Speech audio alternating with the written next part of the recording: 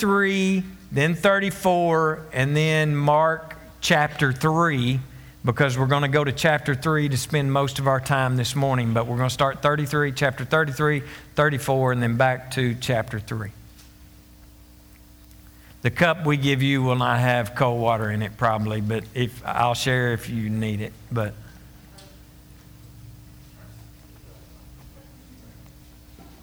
for those of you that weren't here with us last week, I just want to share with you real quickly what those cards in the seats were that you found when you came in this morning. A few months back, this church body, the membership of this church, approved a recommendation from our board of directors to build a new children's worship area for our children, for our kids. We finalized the plans with engineers and architects because the scope of the project and because we are considered to be commercial. You are required by law to have an architect and to have engineers. It's just part of it, of what we have to do now. But we finalized plans with the architect, the engineers, and we've retained a contractor. Last week, I shared with you that we're blessed people to be living in a time that's experiencing a great economy. Economic growth has been good. It's been strong. And along with that comes higher prices for goods, higher prices for services, along with a lot of the disasters that have happened from hurricanes and tornadoes and all the different things. Building prices and materials are just continuing to climb. And so, of course, naturally, all the bids that we received, I shared with you last week, were significantly higher than the original projected cost that we had. But, of course, we began this project and began planning. It's been well over a year ago when we began to do that, and we were given the projected cost for the project.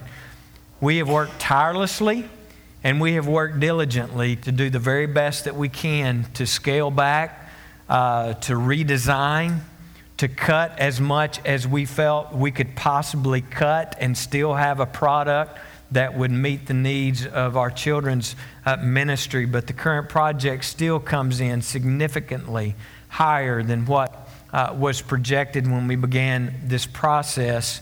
We also do not plan to borrow any more money. That's not what we're coming to you about. You approved an amount of money that we plan to borrow.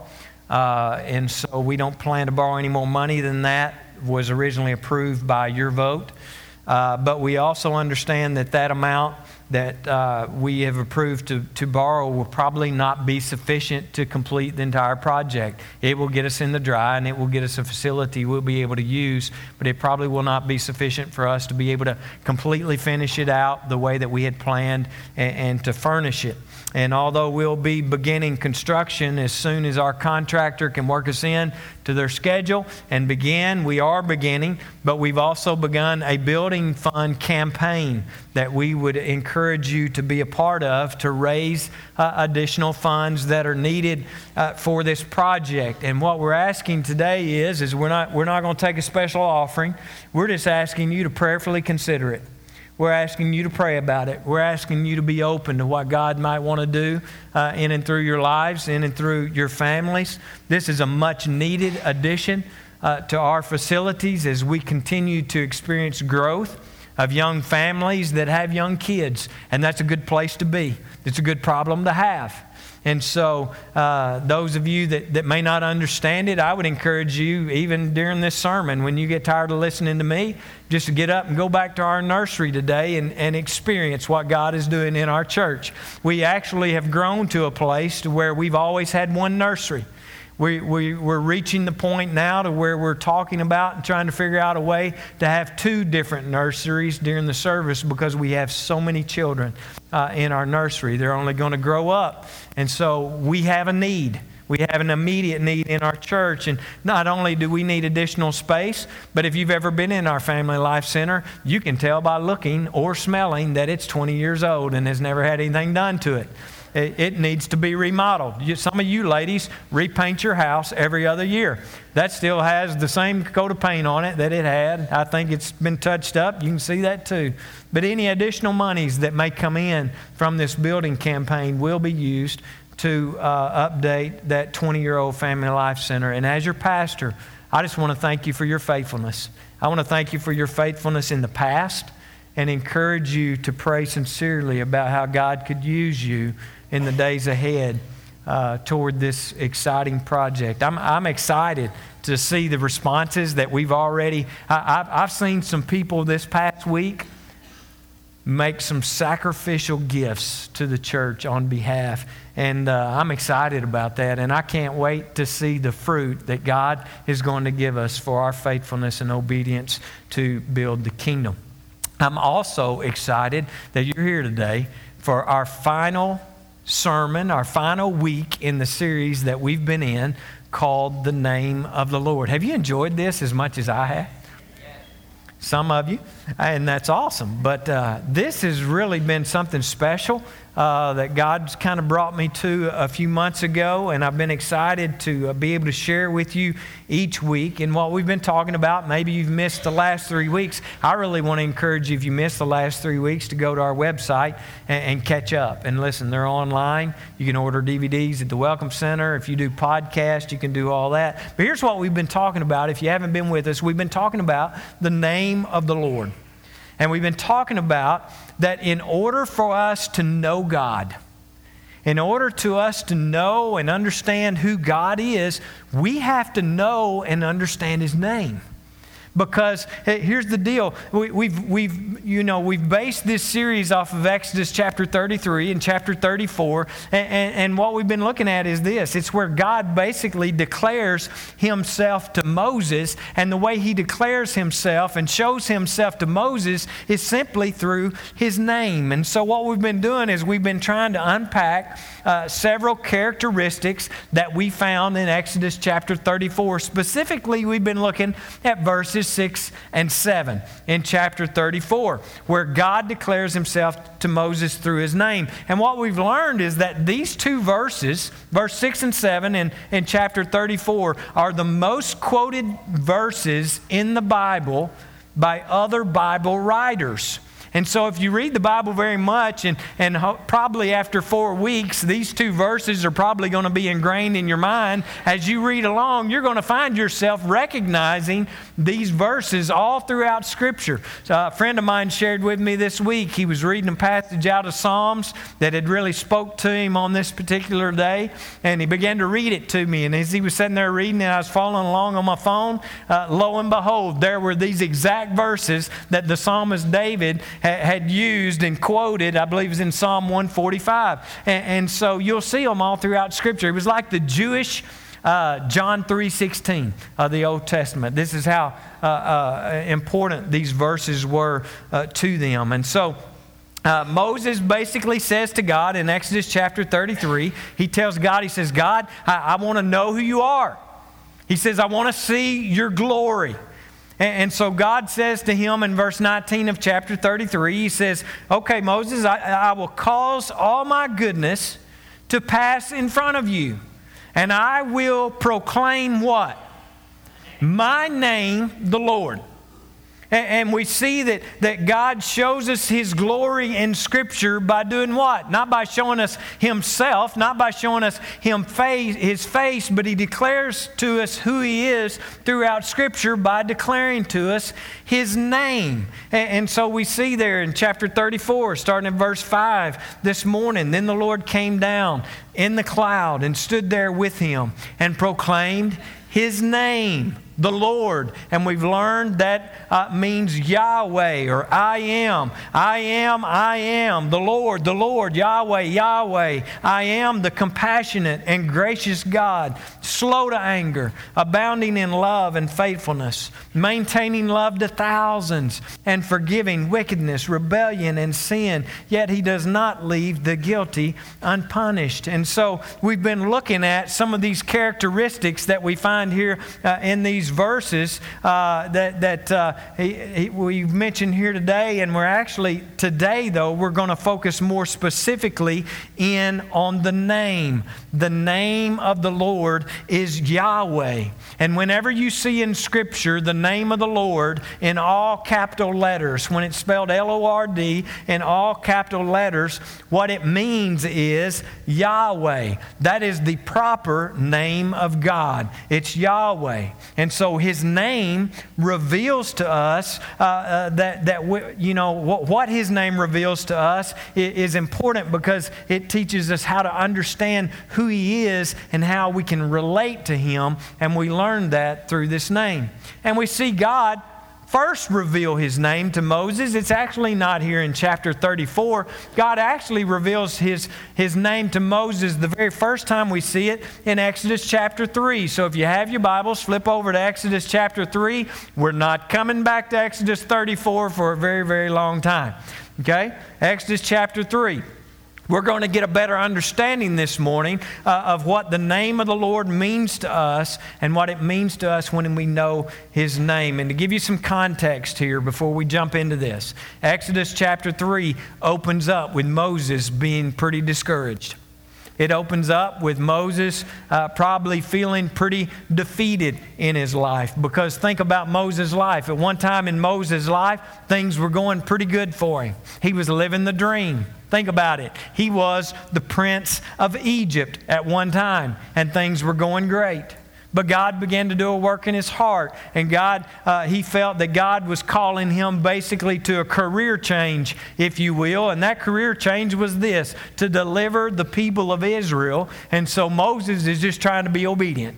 Moses is just trying to do what God's calling him to do, but things continue to not really go Moses' way and to go from bad to worse. The Jewish people that he's trying to help, the very people that he feels God has called them to, has begun to criticize him. They begin to think, you know what, Moses isn't so great. He was great when we hired him at first, but now, you know what, I think we might want to have somebody different leading us, because we're not sure he's cut out to do what we need him to do. And so they begin to criticize him. They begin to reject him. Pharaoh got angry at him. Moses found himself in a situation to where he, for whatever reason was going on in his life, he ended up killing a man while he's going through all this. So you can see why Moses might be feeling just a little bit discouraged. You can see here why Moses might be feeling a little bit defeated at this point where we find him today. And to top that all off, coming into Exodus chapter 3 here, Moses has been wandering around in the desert with this bunch of complaining, criticizing bunch of folks. And he's about at the end of his rope. You can see it. You can experience here. And so he's basically been wandering around in the wilderness, nursing this failure that he feels he is, and this feeling of insecurity that he has about himself because of what he's going through in his situation. And I'm sure that there are probably some of you that are here today that can relate to Moses.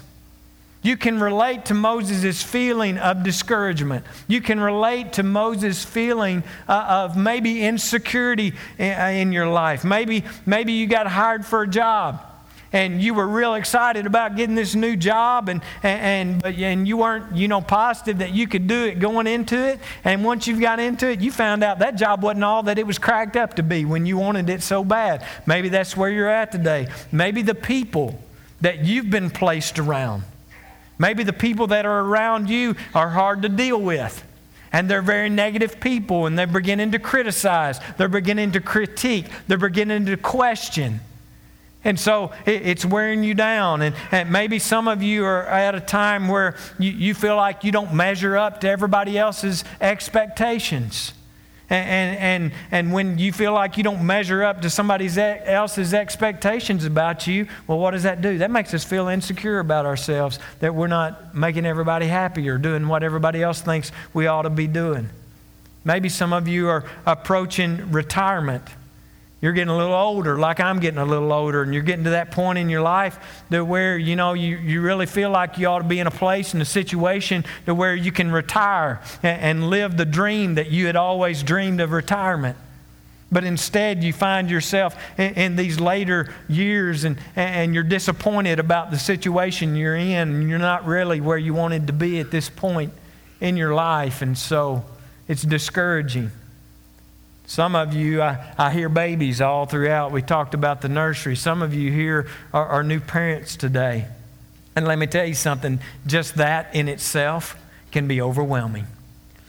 I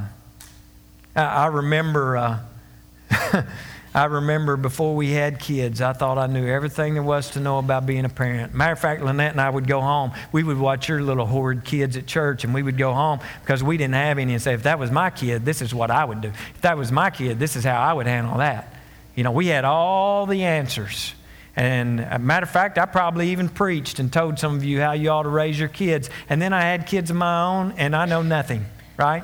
And those of you that have kids, you know nothing either. And so we're just doing the best we can with what we got, and we're trying to figure it out along the way. But let me tell you something, raising kids can be sometimes discouraging. Raising kids sometimes can be overwhelming. It can be draining. Listen, insecurity is a voice inside of you that whispers, I am not blank enough.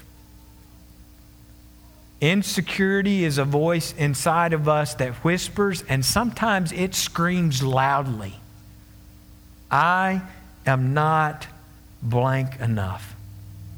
So can I ask you this morning, what is it for you that goes in the blank? What is it for you today that you put in that blank? I'm not enough. I'm not good looking enough. I'm not athletic enough. I'm not smart enough. I'm not young enough. Spiritual enough. In the age of social media, the world that we live in today, the world of Facebook, the world of Snaps, the world of Insta, all these different things, I believe that these insecurities in our lives are only fed by seeing how awesome everybody else proclaims to be. Right? I believe it feeds our insecurities about who we are. I'll give you an example. I absolutely despise social media on Valentine's Day. And the reason is because it makes me feel absolutely horrible about myself.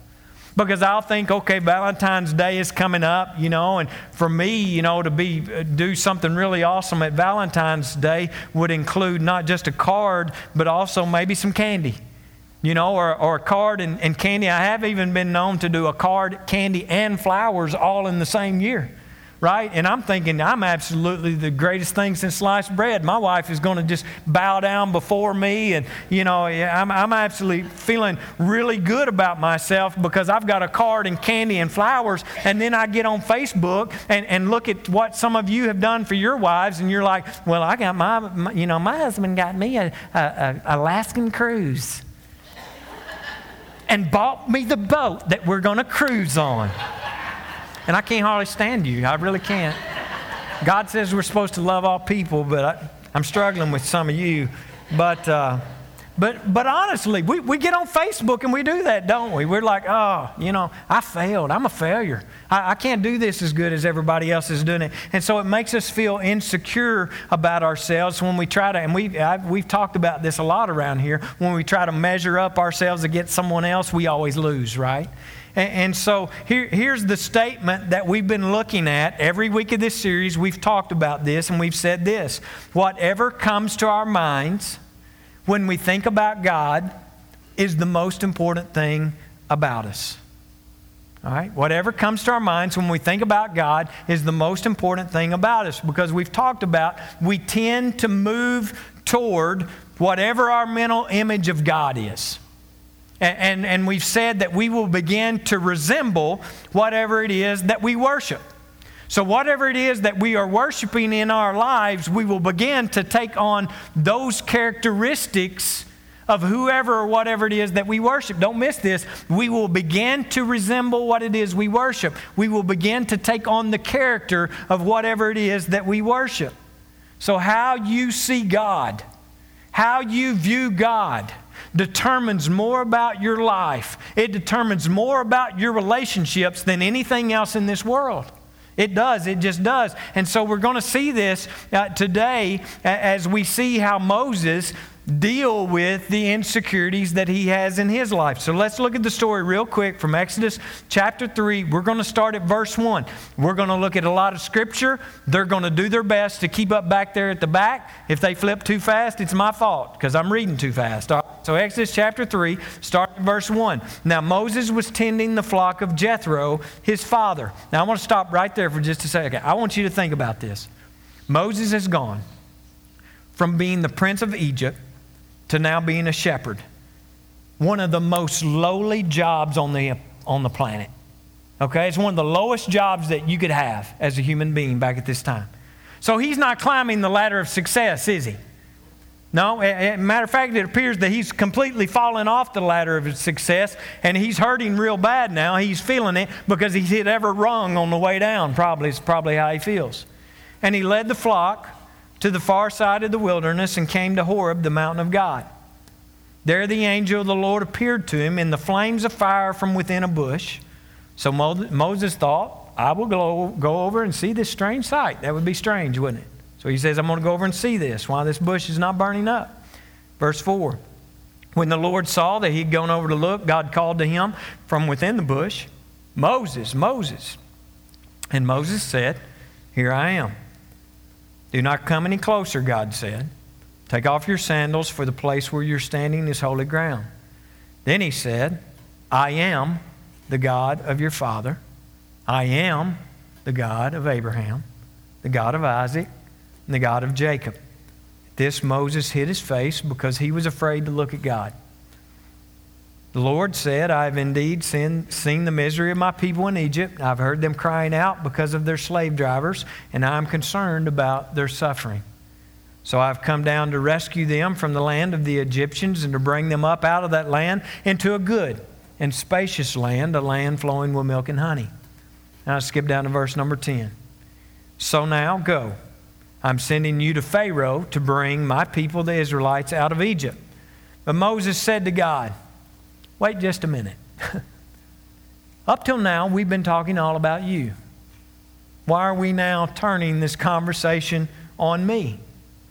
Because who am I?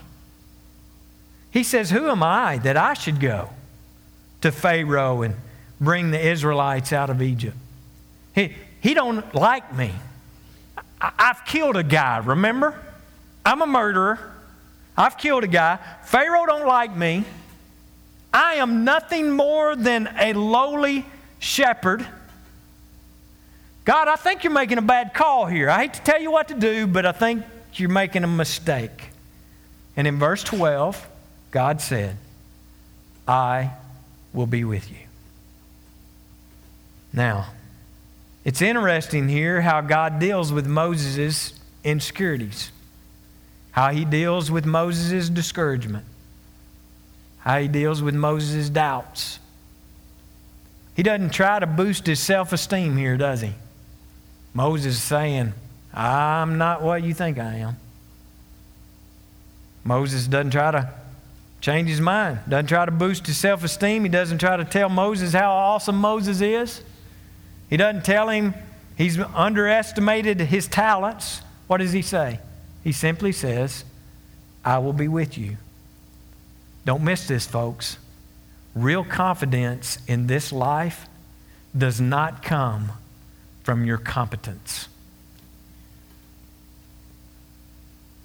You can step confidently into the next phase of life.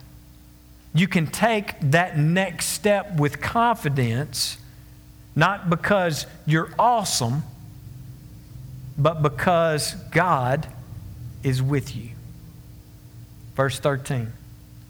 Moses said to God, suppose I go to the Israelites and say to them, the God of your fathers has sent me to you, and they ask me, what is his name? Then what shall I tell them? God said to Moses, I am who I am. This is what you should say to the Israelites. I am has sent me. I am has sent me to you And God goes on to say, this is my name. This is my name forever, the name that you shall call me from generation to generation. Folks, the name of the Lord is important, it is powerful, and His name is I Am. And that name, His name, I Am, transforms your identity if you'll allow it to. It changes who you are and your identity. Now, as we've seen, Moses was really insecure, right? Not only were things not going his way, but we also learn in Scripture that Moses had some sort of speech impediment. I don't know if he had a lisp. I don't know if he talked like Pee Wee Herman. I don't know what his deal was, but evidently he was hard to listen to, right? And so he had these issues. He had personal failures in his life. He had killed someone. And because of all of these things, we can see here that he had a lot of personal doubt. Who am I? And I believe that many of us here this morning can relate to Moses' question, who am I? Because you've been criticized. And maybe you actually began to believe those criticisms about yourself because they came from maybe your parents, or they came from a spouse, or they came from a friend, or they came from someone that you respected. And so now you're beginning to believe those things that they've said about you. And what does that do? That makes us feel insecure. But everything that Moses had experienced, think about this, was actually doing what? It was preparing him for what God was bringing him to.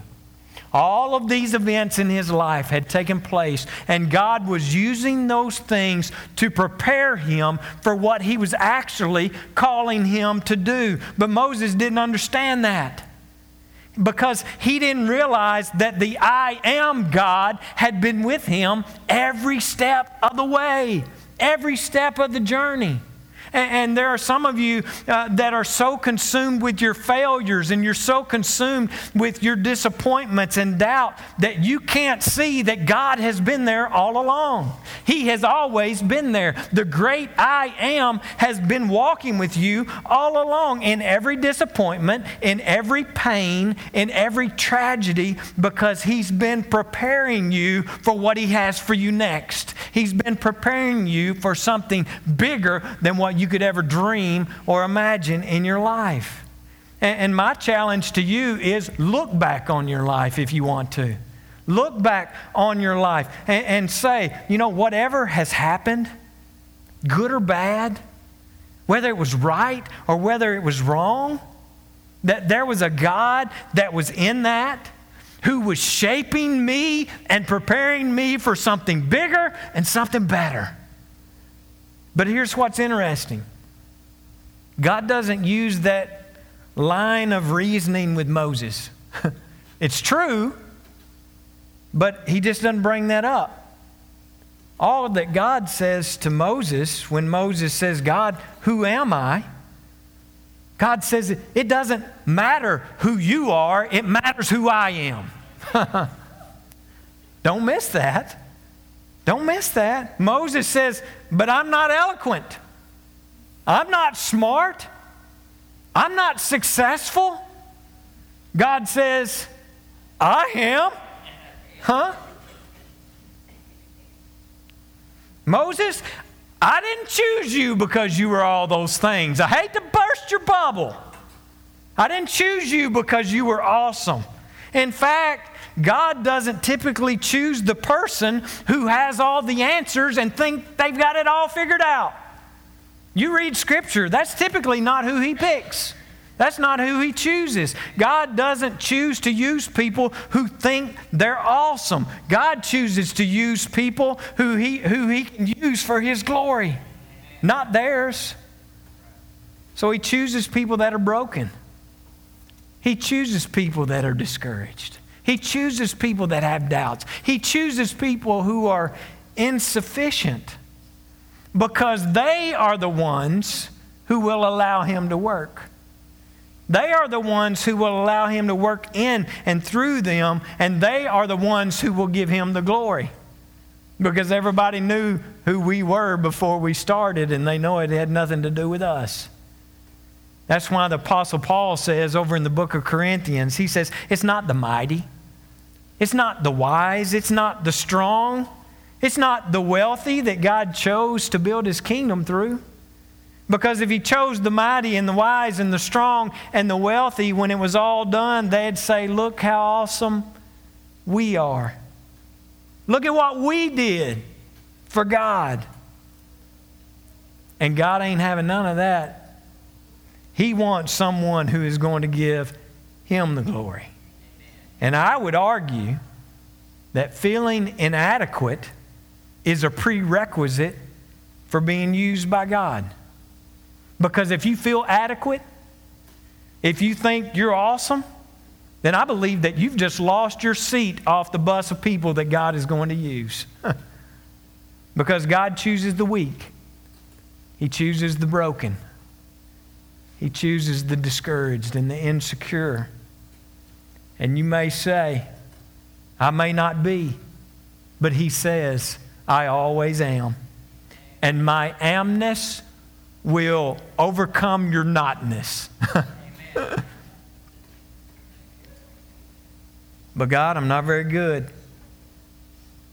I am. God, I'm not very skilled. I know you're not. But I am. God, I'm not doing a very good job living this Christian life. I am. It's not about who you are. It's about who He is. And Him living through you to do what you can't do, but He can. I know that some of you probably walked in here today with all kinds of inadequacies, all kinds of deficiencies, worries, insecurities. But you know what? You don't even know the half of it. You're so weak that you don't even know if you'll be alive tomorrow. You're so weak and so small and so frail that the book of James says you're nothing more than just a wisp of smoke, a vapor. In the scope of the universe, you're so small and so insignificant and frail that you don't even amount to a grain of sand on the ocean floor. I know you're thinking, man, I'm glad I came to hear this. Steve, thanks for making me feel like nothing. Thanks for making me feel so small. Listen, I'm not trying to make you feel small. I'm trying to tell you that you are small. Amen. And there's a big old difference. And any preacher that stands up here or stands before you and preaches and tries to motivate you by actually making you feel big is not preaching you the truth. They're actually telling you the opposite of what the Bible says about our lives. God doesn't want you to think that you are. He wants you to know that He is. And that's why He says, my name is I am. And so, who could possibly be smart enough to figure all this out? I am. How am I supposed to know which way to go? I am. Who can I trust? I am. I'm not sure who's on my team. I am. Nobody's listening to me. I am. My marriage is falling apart and I don't know where to turn. I am. I'm 50 years old and I feel like I'm not successful. I am. Everybody thinks that I can't do it. I am. What if I fail again? I am. I'm not sure I believe this anymore. I am. I've given all I can give and it's not enough. I am. I'm pouring into everybody and nobody's pouring into me. I am. I can't hold on. I am. I'm tired. I am. I quit. I am. I need a drink. I need a fix. I need a hit. I am. I need a lover. I am. I need a friend. I am. I need a fresh start. I am. I just need somebody to hold me and tell me that it's going to be okay. I am.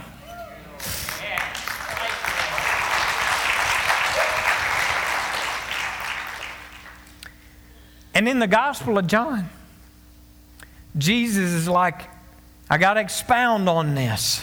You know my name. My name is I Am. But I've got to expound on this even further. And what we see Jesus do over in the New Testament is he begins to attach himself to our deficiencies because he knows we're insufficient. And so we see him attaching not just himself, but attaching his name to the areas of weaknesses in our lives. And he says this, when you feel like you're in the dark, he says, I am the light. To those who thirst, I am the living water. To those who feel lost, he says, I am the way. To those who feel confused, he says, I am the truth. To those who feel like death, he says, I am the life.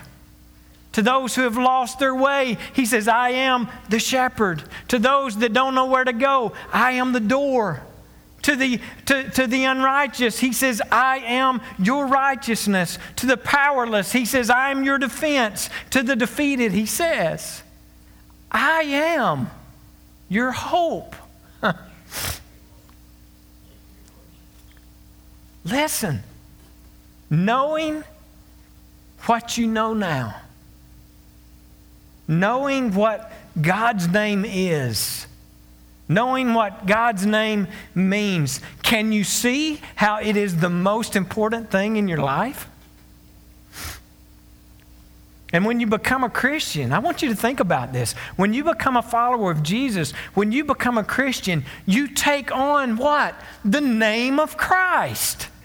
You take on his name, the great I am. And so what he has, who he is, don't miss this, you now have.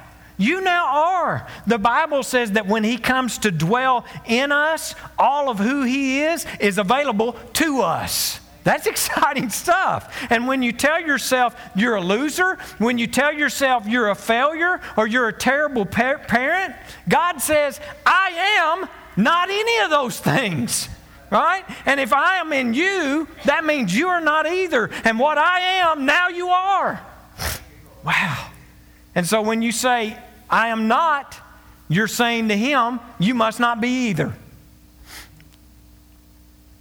Listen, whatever you're not, whatever you need, whatever you didn't get from your parents or your teachers or your boss, whatever you're not getting from somebody else, he says to you, I am.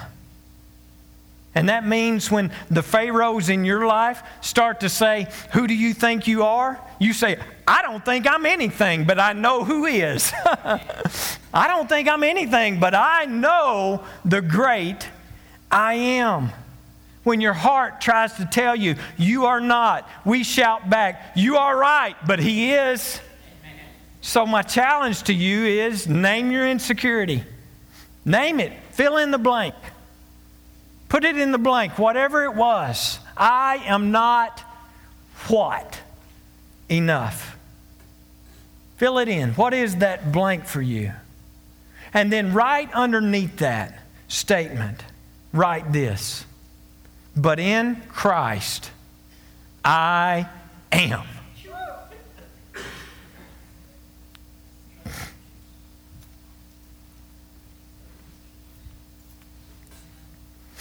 Which leads me to something that I'm going to close with. I need to make a correction before we close this series out on something that I've told you every single week. I told you today, and it's this statement right here. Whatever comes to your mind when you think about God is the most important thing about you. This idea, this statement that we've been using actually comes from the writings of A.W. Tozer in a book that he wrote called The Knowledge of the Holy. After Tozer wrote this book with these ideas that I've been sharing with you over the past few weeks, after he wrote this book, C.S. Lewis read that book. They were close to the same age, actually a year apart. C.S. Lewis read the book, and he wrote this about what he had read. He said, I read in a periodical the other day, talking about A.W. Tozer's book, that the fundamental thing is how we think about God. By God Himself, it is not so.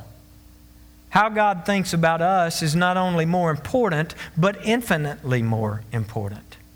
Indeed, how we think of Him is of no importance except insofar as it is related to how He thinks of us.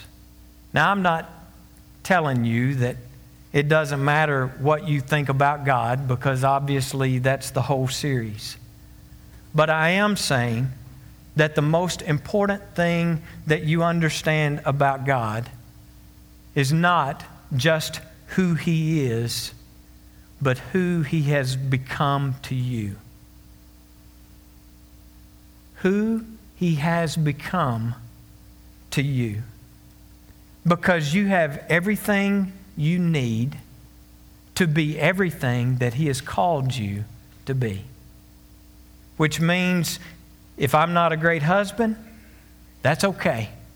Because He is, and He will be that through me. It means if I'm not a good preacher, it's okay. Because He takes the willing and the weak vessels and He pours Himself through them.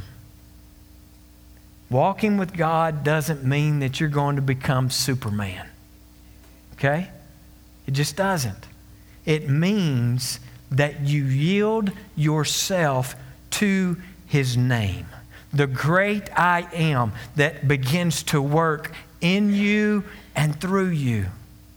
And so it's been my prayer over these past several weeks as we've gone through this series, and it's my prayer today that all of us will truly understand the power in the name. The power of the great I Am. For every question that you have, there is an answer. I am. Let me pray for you. God, we thank You for Your powerful presence. We thank You for this reminder today of who You are. And God, we thank You that as we can grow to learn who You are, as we can begin to comprehend and maybe understand the power of the name, that I Am truly is the answer to every doubt that we have in our life. It's the answer to every question. It's the answer to every difficult situation and journey that we may go through. Because what we are not, You are. And so I pray that we would allow that and allow the power of Your Spirit to begin to settle in on our lives, settle in on our hearts and our minds, that we would fully understand and recognize who You are and whose we are if we're Your child. And God, if there would be one person here today that has never accepted You, has never been united with You and become one with You by surrendering their life, God, I understand that every day and probably every moment is a struggle. But God, with You, we have everything that we need. We're absolutely nothing without You. And so if there be one here today that's never surrendered their life to You, I pray today would be a day that they would do that. It would be a time that they would just get alone, maybe perhaps with You, and pray. Surrender their life and their will to Your will, and then experience eternal life with You in heaven. We love You so much. Thank You for loving us and giving us these encouraging but yet challenging words today. Continue to use us. Continue to guide us. And we'll give You all the glory. In Jesus' name we pray. Amen.